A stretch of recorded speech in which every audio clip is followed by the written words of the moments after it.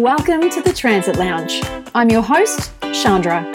As a recovering workaholic, I want to explore how you can do more of what you love without burning out. I'm on a mission to promote true well-being, the contented state of being happy, healthy, and prosperous. Through interviews with savvy entrepreneurs, authors, and industry experts, we'll share insights, inspiration, and practical tips on how you can be CEO you in the business of your life. Let's go. Hello and welcome to another episode of the Transit Lounge podcast. And this is another interview episode where I am sharing another story of a fantastic woman who has made a significant career change later in life to start to work for herself, so that we can share with you, find out more about how she did that, and you can extract some insights and tips for your own transition. And today we are speaking with the lovely Samantha Richards. Samantha, hello, good afternoon. How are you today? Hi, Chandra. I'm really well, thank you, and super excited to be chatting with you today. So thanks for having me on. Oh, well, I'm excited because, we've only really just been introduced to each other, so I don't really know a lot about your story. And so I'm looking forward to digging into it, knowing that every story has its own unique little nuances. So I'm excited about digging into some of those. So Samantha, you're based in Melbourne, is that right? Yep. I've been here now for 20 odd years, actually. Moved from England in 1999. Oh, wow. So a long time. And so did you go straight to Melbourne from England? Yes, I did. I met a man and I joined him. There you go. Yep. So interesting, because in what feels like a past life, I went and lived in London for about 3 years. And when I came back to Australia, I'm from Perth originally, and I came back to Perth, and I thought that I would find Perth too small and that I would move, and that I would probably move to Melbourne, because I felt like there was a bit of a synergy between London and Melbourne, and so much so that when I talked about Melbourne, I kept calling it London. It was really weird. That is hilarious. I love it. But you know what? You're right. There is a similarity between Melbourne and London in rather more it's an eclectic style. Yes. And I do love that about it. I like Sydney, but I found Sydney less London-like than Melbourne in that way. Yes. So for me, Melbourne suits my personality. Just like UK, you get 4 seasons in one day sometimes. Exactly. Well, we've just had a major little tangent already, so God knows where this conversation is going to go today. But Samantha, can you tell me, what is it that you would say that you used to do for work professionally, and what is it that you do now? Okay, it's an interesting question, because from a training perspective, I always used to be an executive assistant. Okay. Working at CEO level, chairman level, that higher level of administration. Mm-hmm. But at the same time, a lot of my jobs incorporated office management, levels of human resources. Yeah. I did, at one point in one company, I was unofficially the assistant company secretary. You don't get the remuneration that goes with it, by the way. Just to point that one out. I did web administration. I did events management in different companies. So with that EA role, there are so many different expectations that are expected to be met. Mm. And I really didn't enjoy it. It was not a role that suited my personality.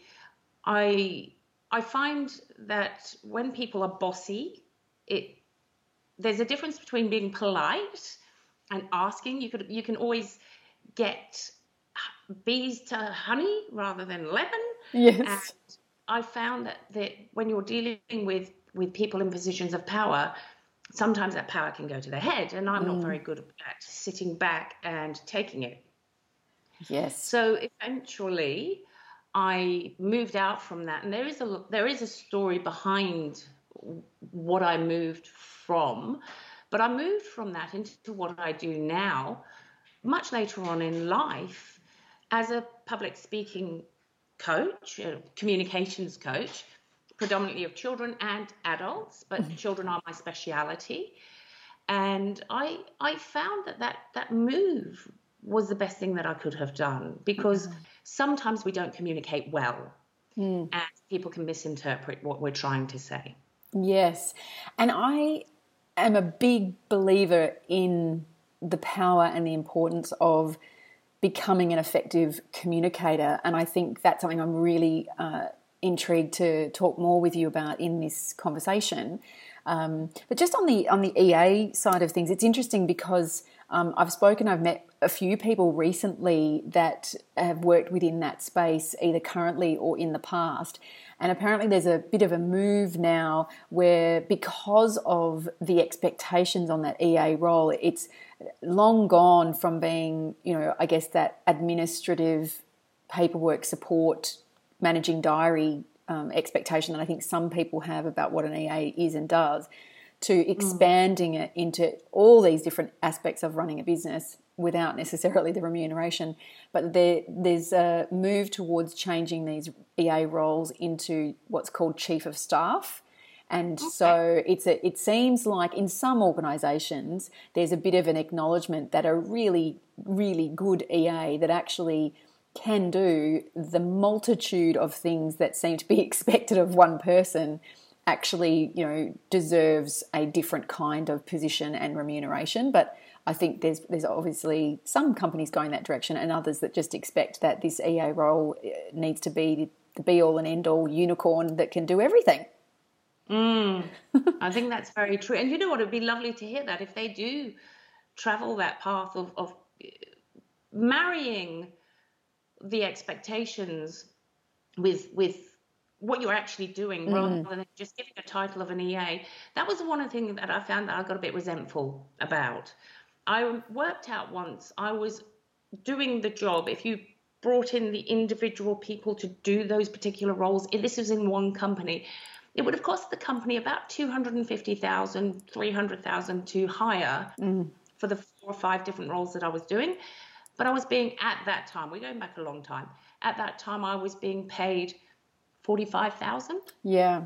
And this is the thing, like whether it's an EA role or another title, I think that feeling of expectation that if you're someone that's in a role and you're seen as very capable, what tends to happen is more and more things get thrown at you, more and more projects, more and more responsibilities, and you're just sort of expected to expand your role to cover them all without necessarily being remunerated. And even I think there's a point where it's not just about the money, it's about what's actually realistic to expect one role, one headspace to be able to carry.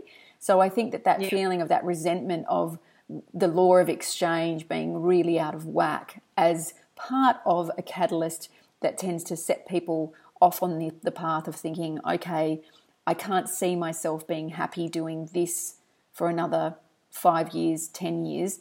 What's next for me? And so how did that transition start for you? You've mentioned that a bit of resentment kicking in, and perhaps the type of authority figures that you were around weren't necessarily your favourite. But tell us a little bit about what was going on for you that led you to make this career change. Well, it was interesting. It was about 2012, and I was obviously working as an EA, and in that particular job I was unofficially the assistant company secretary.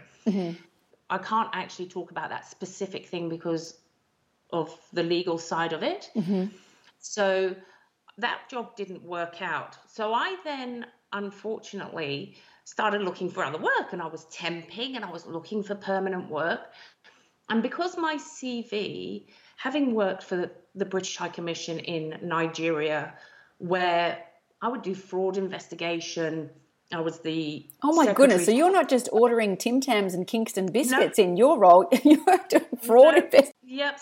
And we would go out as a businessman, businesswoman. I'd just sit there being quiet. We would go to these companies in Nigeria where the company had contacted the British High Commission believing that they had been scammed. So we would go across, meet with these people, and then determine whether they were fraudsters, etc. So I did a bit of that. And then when I worked at Lehman Brothers in London, I worked for the managing director of the healthcare department. So it was a mergers and acquisitions, hostile takeovers, and I ran a group of other EAs and looked after them. What ended up happening, so I had all these skill sets, and in one company I was doing office management, like I said, events management, lots of different hats. What happened was that job in 2012 didn't work out, and I was temping, and I was, during that temping period, was going for jobs, interviews. I applied for 65 jobs, okay? I got through to the second interview of so many of them because they were impressed by my resume. What would happen was sitting opposite them, chatting, getting to know them. And of course, I do my research on the company. I do my research on the CEO, the background of the company, including the person that's talking to me. And I would be told that I was too smart, which was hilarious because I left school with very little qualifications because I'd lived in 6 countries previously. I'm an evacuee from Iran. I've had in Africa, had guns put to my head. You know, it's lots of different countries where even as a child moved from school to school to school. So I was one of those kids that fell through the gaps and told that I was too smart, which I used to find hilarious, but I was too skilled. And that was the hard part. Too skilled, therefore would get bored, and in getting bored would leave. So assumptions were made. So I would have been 45 at that point, 44, 45. Do you know how hard it is when you go for these job interviews, how disheartening it is to be told, no, you'll leave us. You're too skilled. You'll leave us. You'll get bored. Well, hang on. I'm actually looking for a job that will give me stability. Yeah. I don't want to leave you. But the assumptions that are made about a skill set. And I think when that happened and I couldn't get a job and I was getting these rejections after rejections after rejections, though they loved me, I ended up getting depression. And I think with all the school moves and stuff like that, I think there's a possibility that it might have been underlying anyway. So I went and got some help. I started investigating what I was good at, what drove me. Guess what? I like to talk. So I found out that I'm actually really good with people and I was a good coach, and lots of people would come and ask advice. So I went and got some training in how to be a communications coach, a public speaker, and joined Toastmasters. Within 12 months of joining Toastmasters, I started competing. I started winning. People were going, wow, your speeches are amazing, because they were about my life in Africa, playing in the Palace Gardens in Iran, what would happen on the streets in Africa, and how I got out of sticky situations when I had the gun put to my head using communication. And once all of that happened, I realized I was really good at coaching, and because parents would come up to me and say, look, my kids are really scared. They don't want to go to school. I've heard that you're a good communicator, you win these awards. What can we do to help our kids? I went, kids? Are you kidding me? Me? Kids? Not happening. So I went, look, let me have a think about it. And I went away and I wrote a couple of programs for children to better their communication skills. I'm now in 4 schools. I coach Zoom. That was the other challenge. So I moved from all of that to starting my own business, but I was afraid. And I was afraid for one very simple reason. It's all good and well knowing all of this stuff, having worked for other companies before, but how do you apply that to making a great foundation in your own business that's going to not only give value to other people, it's going to stay, the business will stay, not be a transient one. Yeah. But at the same time, you're giving value to yourself. So it was really challenging being able to look at all of those different aspects of what I was going to do to make my communications public speaking, my training for other people to make them better communicators. And that was something which was a bit nerve-wracking for me.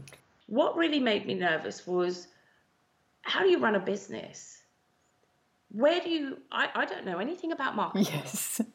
Yeah. I know a little bit about HR. I know how to do an event. My strongest thing that I'm very good at was the administration. Because I've helped companies build whole departments in the past as an administrator. So being able to create, if you have strong administration, one person once said to me, what's the biggest advice you would give a business that's starting? I say, make sure you have strong administration, that you've built the foundations, you've got everything in the right area so that you're not hunting, because without a strong cog, a wheel can't turn. Yeah. And this is what you brought up there is really interesting, that, the disappointment and heartbreak to a certain degree of all of those job applications and getting so close, and then, those ridiculous excuses of why somebody didn't hire you. And it's interesting, I think, to look back with hindsight and know that perhaps that was meant to happen because you're meant to be doing what you're doing now, and the different roads that you could have gone down if somebody had snapped you up in a role. But then also to go, okay, that this, it sounds like it wasn't something that you made a decision about, I want to be a public speaker and a communications coach. It was something that you sort of followed your genuine passions and interests, that then as a result of people asking you for help in that particular area opened the idea for you. So you kind of, it seems like you followed that demand from the market more so than, hey, I really want to work with kids and help them solve this problem. Is that right?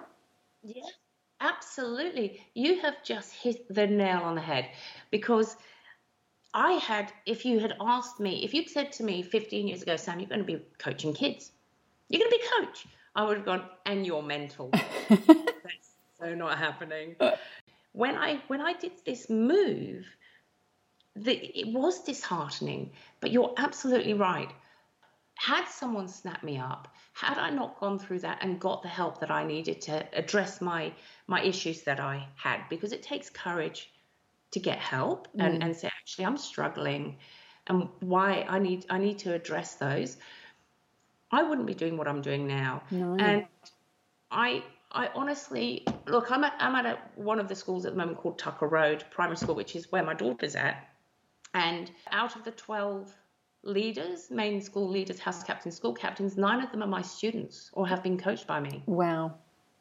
So I teach them interview training techniques, how to pitch for a role, how to think on their feet, how their body language will affect the way that they're coming across. And this is so exciting for me, because I feel like these communication skills will help them no matter what they decide to do in their life. And we don't realize how influential communication is in everything that we do. And so fostering these kinds of skills and awareness in kids, I think, is just creating a really powerful opportunity for them, to have an even bigger impact. Now, you also touched on some of the challenges of, going from the theory of, it would be great for me to work for myself, to then realizing all the multiple hats that you had to go back to wearing in running a business. What do you think, have been perhaps some of the biggest challenges that you've had to face in becoming a business owner? One of the biggest challenges was sales. Mm-hmm. I have no training in sales. What I did learn how to do is, because I have a passion on obviously my product, which is me, my service, it made it easier for me to sell. But that challenge is actually a very uncomfortable conversation when you're talking about money, isn't it? A lot of people devalue themselves. They don't put that value. And at first I was looking at doing things for free. And then eventually I realized one of my problems with giving away for free is, does that person who's getting it actually value what they're getting? Because one, I'm devaluing myself, but I may as well just be chatting to a mate saying the same thing, and either them going off doing it or not doing it. But when people pay for it, they actually will go away and do the exercises that you're giving them. That was one of the biggest challenges, to put a value on what I was doing. Yes. It's a really common one. In fact, I had a conversation just yesterday with 2 women that are part of my group coaching program, and it was all around pricing and challenges around one of them in particular about their rates and worrying that they're too expensive.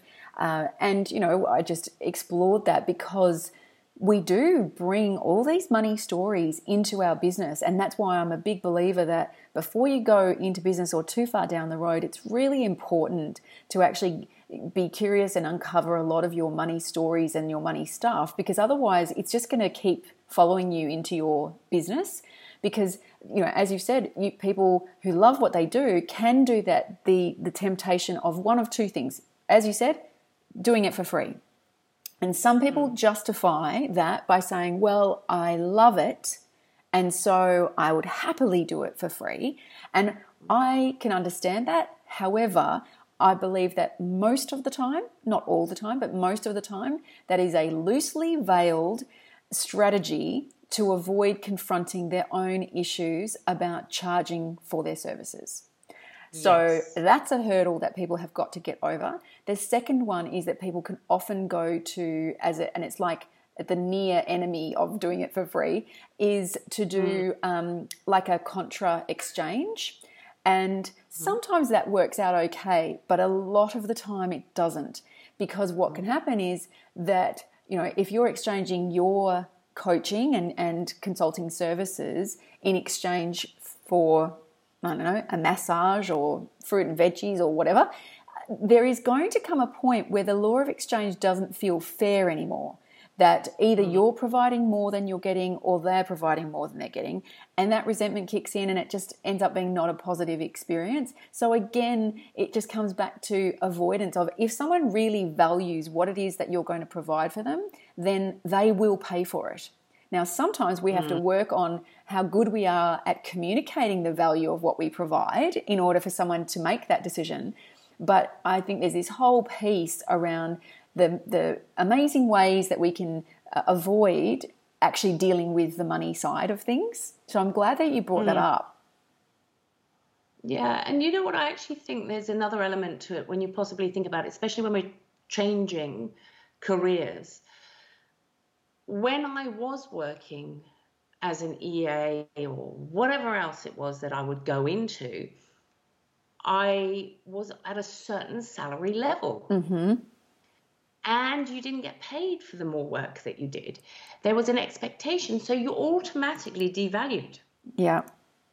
So that then becomes part of you, and it's then breaking that down and saying, why am I still behaving as though I'm only worth 45, 55, 65, 75, 85, 95, 105,000? There are people out there who charge for one day just for you to come in and do public speaking and communications coaching with them. You'll be paying $6,000. Yep. The way I priced myself was, because I'm like the next person. We like to be comfortable. Yes. But I'm not chasing money because I'm actually chasing a lifestyle for me, based on my values.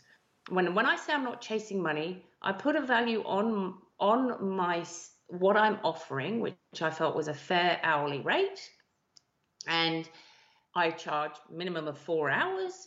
But with my kids group coaching, it is like any other extracurricular activity. It's within that range. I think when you step into the greed side of things, that's when it becomes tricky.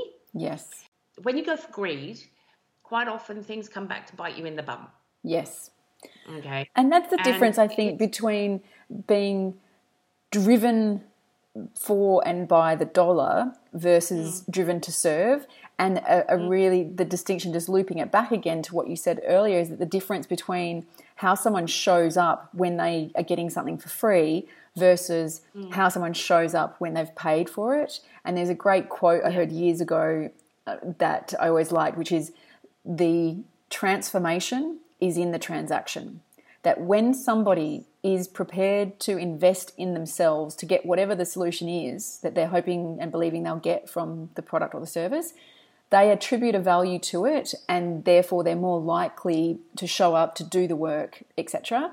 Whereas even though we all think we like getting something for free, there is something that does impact differently. So I think it's a cautionary tale for women in business to be really mindful about the balance, unless they're being strategic in what they're doing for free. And there's lots of different ways you can use that, but as long as there is a strategy behind it and there's some other benefit, and not just an avoidance of the whole money side of things. Something else I'm interested in hearing from you is about the approach and transition into working for yourself. You started telling me about the challenges around sales that then linked into the money side of things. Has there been anything else that you've found as being a bit of a challenge in going from an employee to doing your own thing? Part of it is when you're a one-man band, being on your own, you don't have someone else to bounce ideas off. Yeah. So with regard to that, because I'm a people person, COVID, by the way, is a nightmare for extroverts. I just don't enjoy being stuck at home. There are benefits, but on that side of working, I like people. I like being around people. You get ideas from each other. You chit chat. So, something someone can say, just a simple thing that they can say. You can go, I love that. I'm going to take that. Yes. I'm going to make that work. And it could be just a throwaway comment. So I miss that side, and that's been a challenge for me. On the other hand, what I've done, because I am a one-man band, is I've surrounded myself by some really savvy entrepreneurs, very clever people, and we have these sit down, we go catch up, have coffee, we bounce ideas off each other, and that's been a really good other way to get around that, because I'm not quite able to move into hiring other people yet. I have one person that comes in and does coaching for me when I need her to, but I can't take anybody on full time. I outsource my VA work, my administration work to a VA, but I can't take anyone full time. So being able to have these ideas for growth with other people who are pretty much in the same boat, and that has been fabulous. But it's also the people interaction, which is good. Even in a general chit chat, sometimes people come up with brilliant ideas, even as friends. But if you have women or men who are great entrepreneurs around you, we can all help each other in that way. And that's been a benefit to the challenge that I had to work out. The other side of it is setting up everything from scratch and not having a team. Yeah.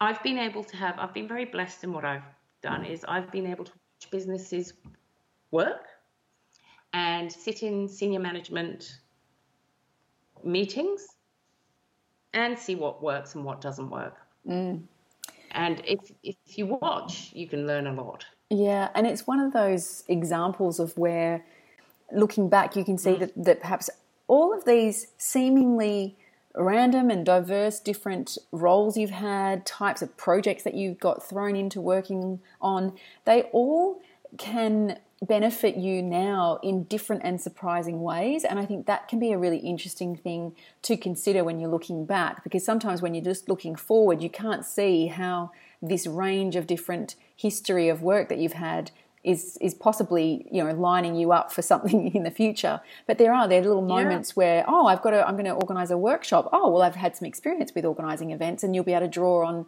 on that. So I think one of the things that I like to encourage people to realise is that they do have a range of transferable skills from their experience so far that they will be able to apply in different ways into their own business, and that it hasn't been wasted. And sometimes there's a through line that you can see with hindsight of these different roles that you've had or choices that you've made that are hints around, your passions and interests and the vocation that you're here and designed to do. Because I think a lot of people talk about, I want to find my purpose or my one perfect job.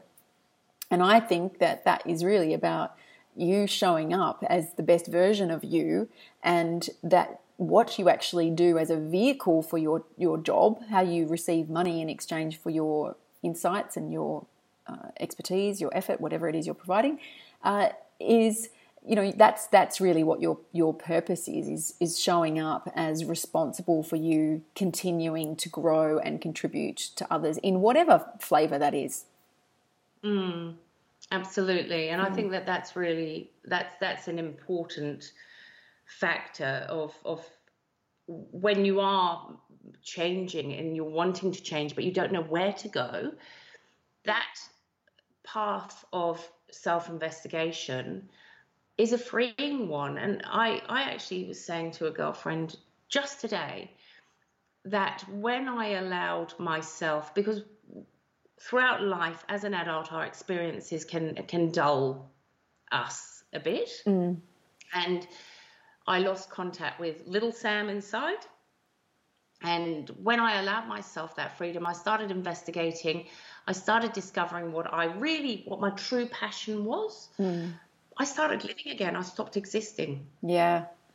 And that spark of life, and I think that that's what drives me, because I can then, when I see, and this also happens with adults, when I'm coaching adults and I see that little light bulb go on, because I just simply ask the questions, they do the evaluation, they do the work, but I guide them. And they go, oh my gosh, wow. Or they deliver their first real proper speech and they get really good feedback. The same with kids.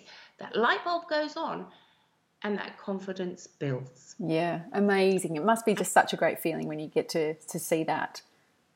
I cannot, do you know, I look back at my life and I look back at the little girl that I was, okay? I was feisty, okay? But I was also frightened. I didn't have a voice, but I had the wrong kind of voice. So I was loud, but with the wrong kind of voice.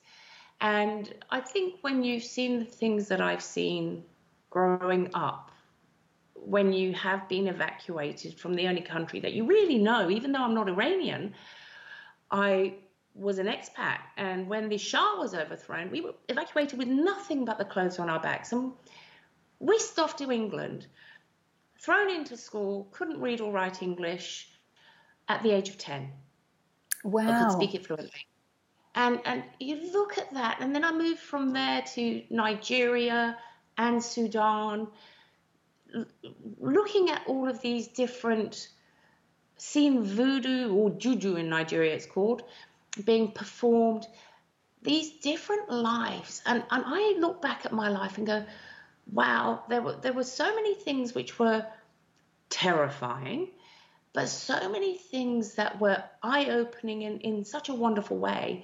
Had I not gone through them, I don't think that I wouldn't be able to go into the kids I coach and connect with them the way that I do connect with them. Yeah. Or even the adults, the fear in adults to step over that precipice, go look down into that little horrible well and go, it's looking a bit dark down there.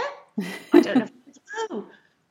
But to be able to go down there with them and show them that when you face that first risk you take makes all the other risks that you take seem less fearful. Yeah.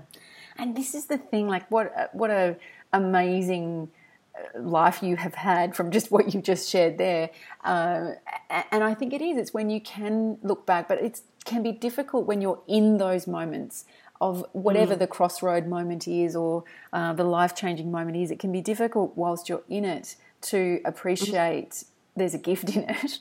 And I think there is that we all get to this sort of point in our lives where that self-reflection and the question of actually who am I and who do I want to be and what am I here to contribute or to do.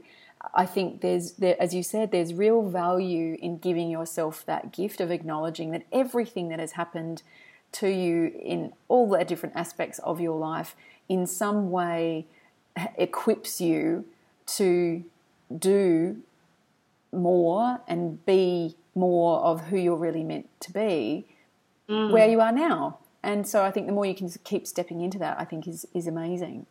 So, Sam, if people are curious and they want to find out more about the work that you do with kids or with adults, where should they go to connect with you and find out more about your different programs?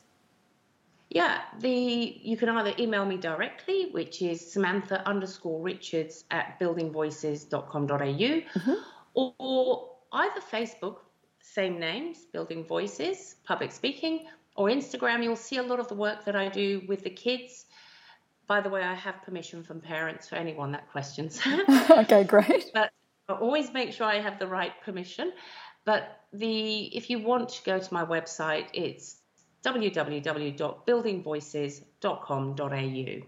Fantastic. And I'll make sure that we include some of those links in the show notes so that if people just want to click on them, they can go straight there to find you.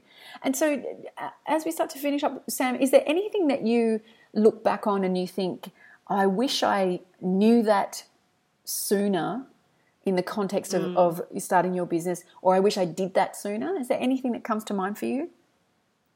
Yes, actually. And you know what, if I could speak to my younger self, or actually anyone who's younger, I am 51, it's to don't wait as long as I did. Okay.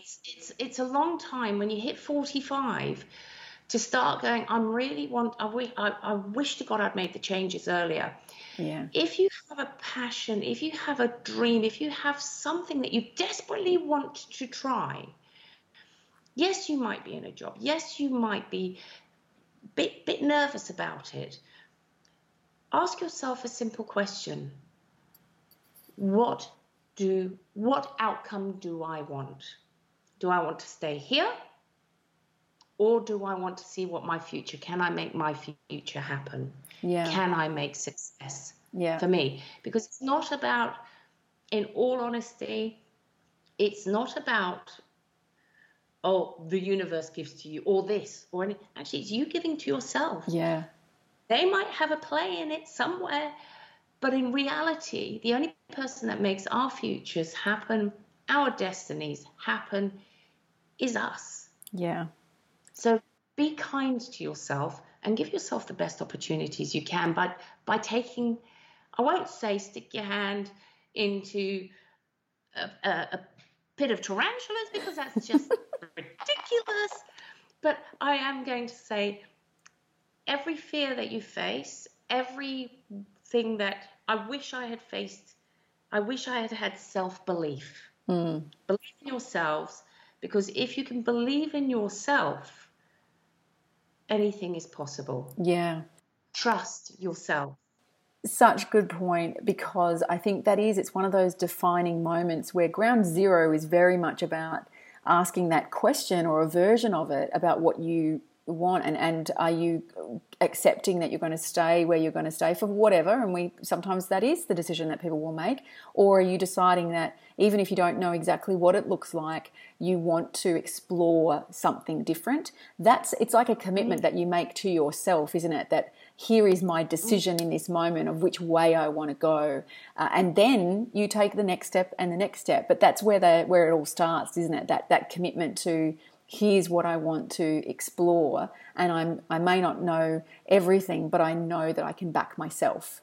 I totally agree with that. And the other little piece of the thing, which I think is really important, because anything that's holding you back, anything that's keeping that you from achieving your highest potential, okay, go and get help. Yeah. Don't be afraid to. It doesn't mean you're bonkers.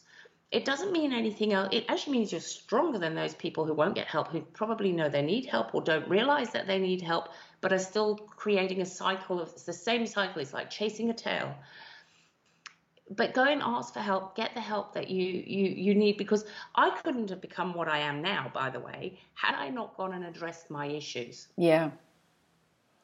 And this is that courage piece, isn't it? About acknowledging that it's not only okay for you to ask for help, but actually it can be the fastest and the best road to go down, to be able to go, all right, well, I'm not expected to have all the answers right now, and there are people that can help me, and that will set me up even stronger down the direction I want to go. Absolutely. And there's another little thing that I do every day, and that is I actively think.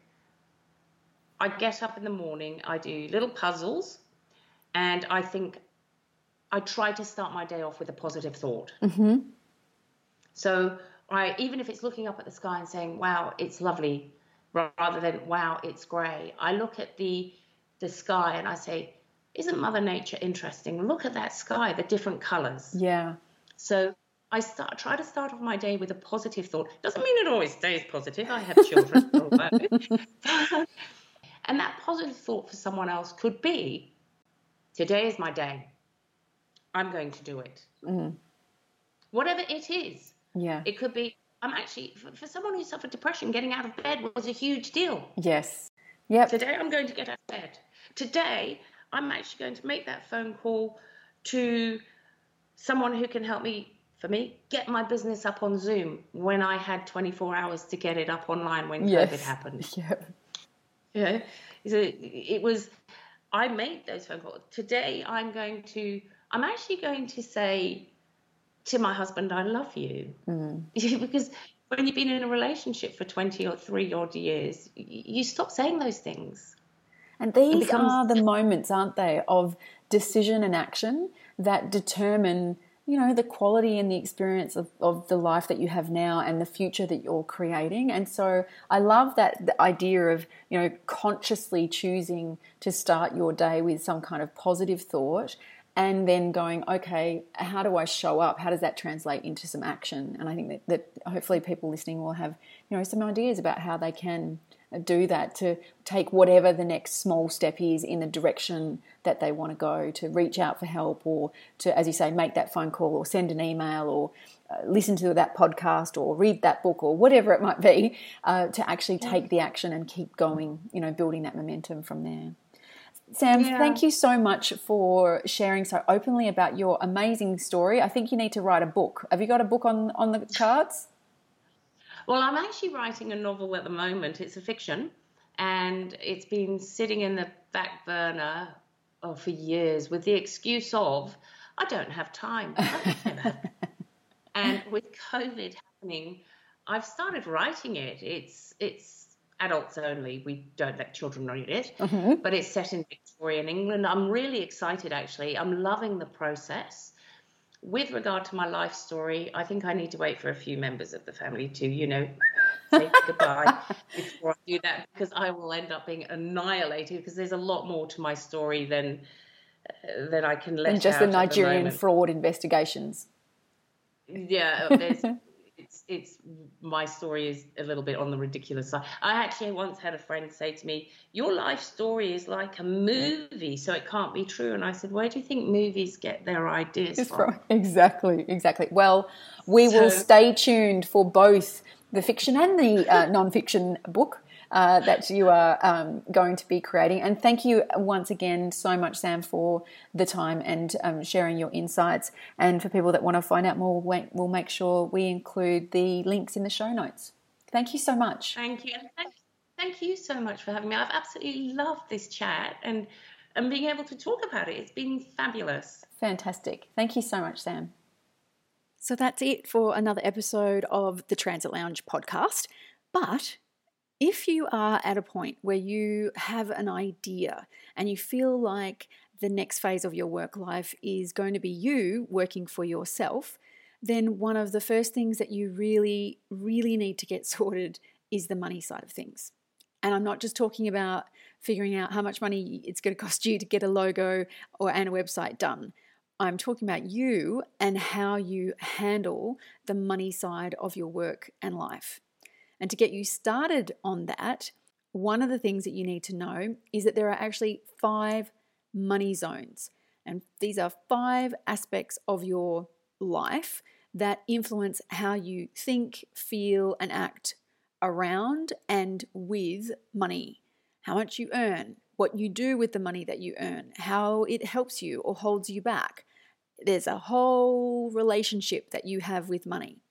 So if you're going to create a successful, thriving business that gives you the sort of freedom and lifestyle that you want to enjoy, then you really need to know what the 5 money zones are and which one of the 5 zones you need to work on first based on your unique situation in order to have the biggest positive impact on how much money you earn and keep.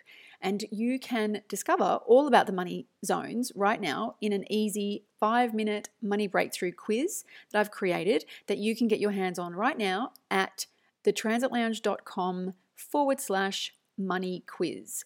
I'll put a link in the show notes for you as well, but it's thetransitlounge.com/money quiz.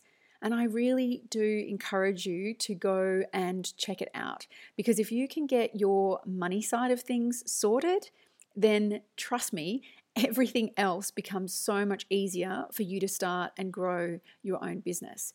When you don't have the money side sorted, it tends to be the fastest handbrake to your creativity and your business growth. So go do that now. You've got nothing to lose. Go do the quiz, figure out your money zones, and go have a great week. See you next week.